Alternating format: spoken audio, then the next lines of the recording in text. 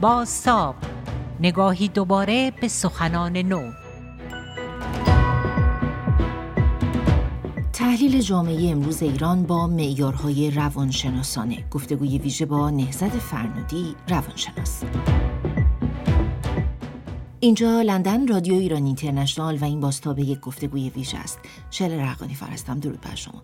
برای دهه هاست که او با برگزاری صدها سمینار و کنفرانس، چاپ کتاب و انتشار مقالات مختلف در زمینه روانشناسی میان فرهنگی نقش مهمی در ارتقای سطح آگاهی افراد در حوزه سلامت روح و روان ایفا کرده.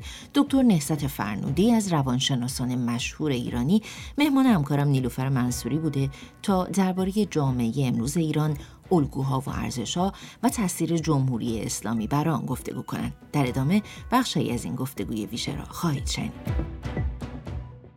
نظریه‌های مختلفی وجود داره درباره روانشناسی اجتماعی ایرانیان، اینکه یک سری ارزش‌ها و الگوها شخصیت ایرانیان رو تشکیل داده که البته برخی از این الگوها 4 دهه گذشته تحت حاکمیت جمهوری اسلامی رنگ باختن. اما از حیث روانشناسی شما چطور شخصیت ملی رو ارزیابی می‌کنید؟ آیا فرض پذیرفتن وجود شخصیت ملی به معنای پذیرفتن جبر فرهنگی، تاریخی و جغرافیایی است و انکار عاملیت فرد، یا اینکه نه، میشه از شخصیت ملی سخن گفت اما هر فرد رو به کنشگری مسئولانه هم دعوت کرد؟ بله، اول ممنون از اینکه ترتیب این به اصطلاح گفتگو رو دادید. ما اگر از منظر روانشناسی بخوایم به مسئله اون چیزی که نشنال کاراکتر یا همون شخصیت ملی صحبت بکنیم، شاید اولین کسانی که این کار رو کردن و خیلی هم کارشون در مورد ایرانی‌ها افتخارآمیز نبوده، مستشرقینی بودن که از ایران سالهای پیش، در حتی حدود 100-150 سال پیش از ایران بازدید می‌کردند و مجموعه، یعنی خلاصه نظریات مستشرقین و زندیات جمالزاده در کتاب خلقیات ایرانی ذکر کرده که متاسفانه در بسیاری از اون ویژگی ها ایرانی ها رو متهم کردن یا واقعا مشاهدهشون این بوده که ما ایرانی ها ملتی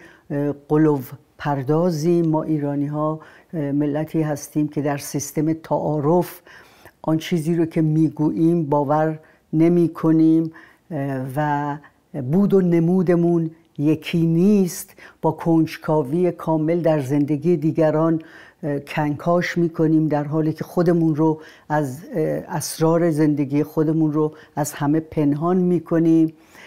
ملتی هستیم که حس مسئولیت در برابر کار نداریم و در واقع من دارم کتاب جمالزاده رو نقل میکنم و در واقع ملتی هستیم که حس مسئولیت درمون پایین، نمایش درمون زیاد، خود بزرگبینی های عجیب و غریب داریم، هنر نزد ایرانیان است و بس و غیره، و به هر حال شیوه های مماشات و انصاف در برخورد با فرهنگ های دیگه و تمدن های دیگه در ما نیست. من حدود 30 سال پیش یه خورده وقتی کتاب جمالزاده رو خوندم، یه خورده به رگ غیرت ایرانیم برخورد و فکر کردم که خب بعضی از این صحبت ها در مورد ما ایرانی ها درست هست. بله، ما ظاهر و باطنمون یکی نیست، ما در واقع خودی و ناخودی رو خیلی متفاوت باشون برخورد میکنیم، انواع تبعیض‌ها علیه همه چیز، علیه دین متفاوت، علیه رنگ متفاوت، طبقه متفاوت، نمیدونم جنسیت و غیره و اینا در ما هست. ولی بقیه این ویژگی ها رو که من متوجه شدم، اون وقت یه سری مقاله من چاپ کردم که در مجله سیمرغ چاپ شد که عنوانش بود روان تجاوز دیده یا خلقیات ایرانی. من دلم میخواد از اینجا شروع کنم، چون تمام اون چیزهایی رو که منفی رو که به ما ایرانی ها نسبت داده بودن مستشرقین، خلقیات و ویژگی های انسانی هست که به روانش تجاوز شده، انسانیه که آزادیش ازش گرفته شده، انسانیه که مغلوب شده، زور شنیده، انسانیه که محروم شده از این که خود واقعیش رو در وترین زندگی به نمایش بگذاره. همونطور که ما مایند یا ذهنیت فردی داریم، مایند و ذهنیت جمعی هم داریم. لذا برای جامعه‌ای که توش خشونت رایجه، برای جامعه‌ای که فردیت محترم شمرده نمیشه، برای جامعه‌ای که محرومیت هست و نیازهای پایه، اولین نیازهای پایه به اصطلاح فراهم نمیشه، در این جوامع اختلالات شخصیتی بالا میره و به همین دلیل هست که دیکتاتورها همیشه میدونند که باید مردم رو سرگرم نیازهای پایه مثل خوردن و خوابیدن و خوراک و امنیت کنن. وقتی سرگرم این میکنن، فرد وارد روانشناسی رشد نمیشه، در روانشناسی بقا دست و پا میزنه. و خب متاسفانه سرزمین ما 40 و اندی ساله که در اینجا هست و ما بله ویژگی های بسیار ناسالمی رو الان به صورت خلقیات جمعی میبینیم.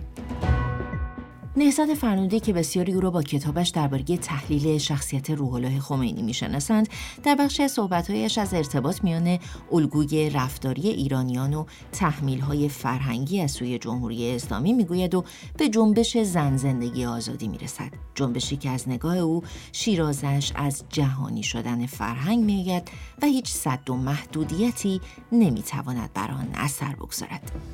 جمهوری اسلامی در سطح نفوذ فرهنگی یک بازنده مطلق بوده.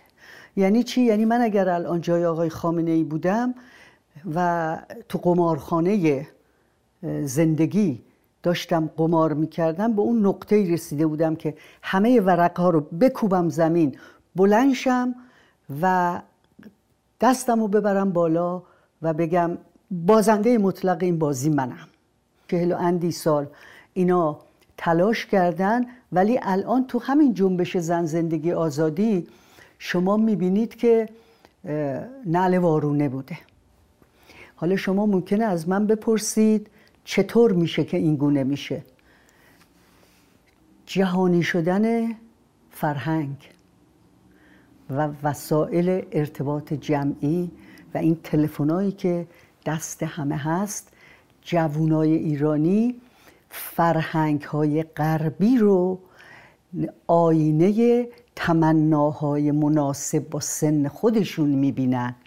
بنابراین این نیروی همخوان با نیازهای سن او، این سرکوب نامناسب با سن او رو پس میزنه. بنابراین یک شرایط دوگانه‌ای برای بچه‌ها به وجود اومده بود که من حقیقتش فکر میکردم میمیرم و عصیان نسل جوان رو بر این تحجر سیاه واپسگرا نمیبینم، ولی زنده موندم و دیدم. جامعه امروز ایران خانم دکتر فرنودی به دلیل فقدان ابتدایی ترین حقوق زندگی شهروندی و عدم امنیت سیاسی و اقتصادی در وضعیت روانی مطلوبی قرار نداره. برای عبور از این بحران چه راه حلی وجود داره؟ لااقل چه راه حل کوتاه مدتی وجود داره؟ ولی آیا این جوانهای امروزی، شهروند جوان در ایران میتونه از سلامت روان بهتری نسبت به نسل قبلش برخوردار بشه؟ شرط اولش سقوط جمهوری اسلامیه.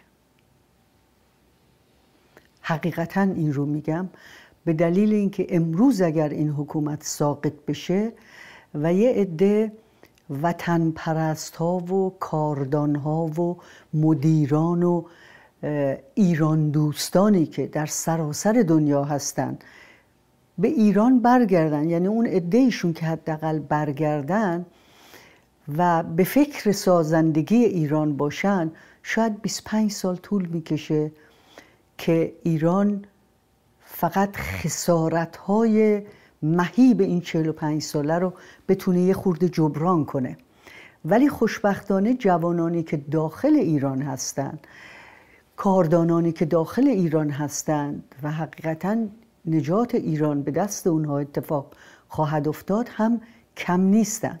اگر امروز بخوان با نسبت کشورهای غربی روانشناس و روان درمانگر به نسبت جمعیت داشته باشند در ایران، ایران بین 50 تا 75 هزار روانشناس کارورزیده کم داره.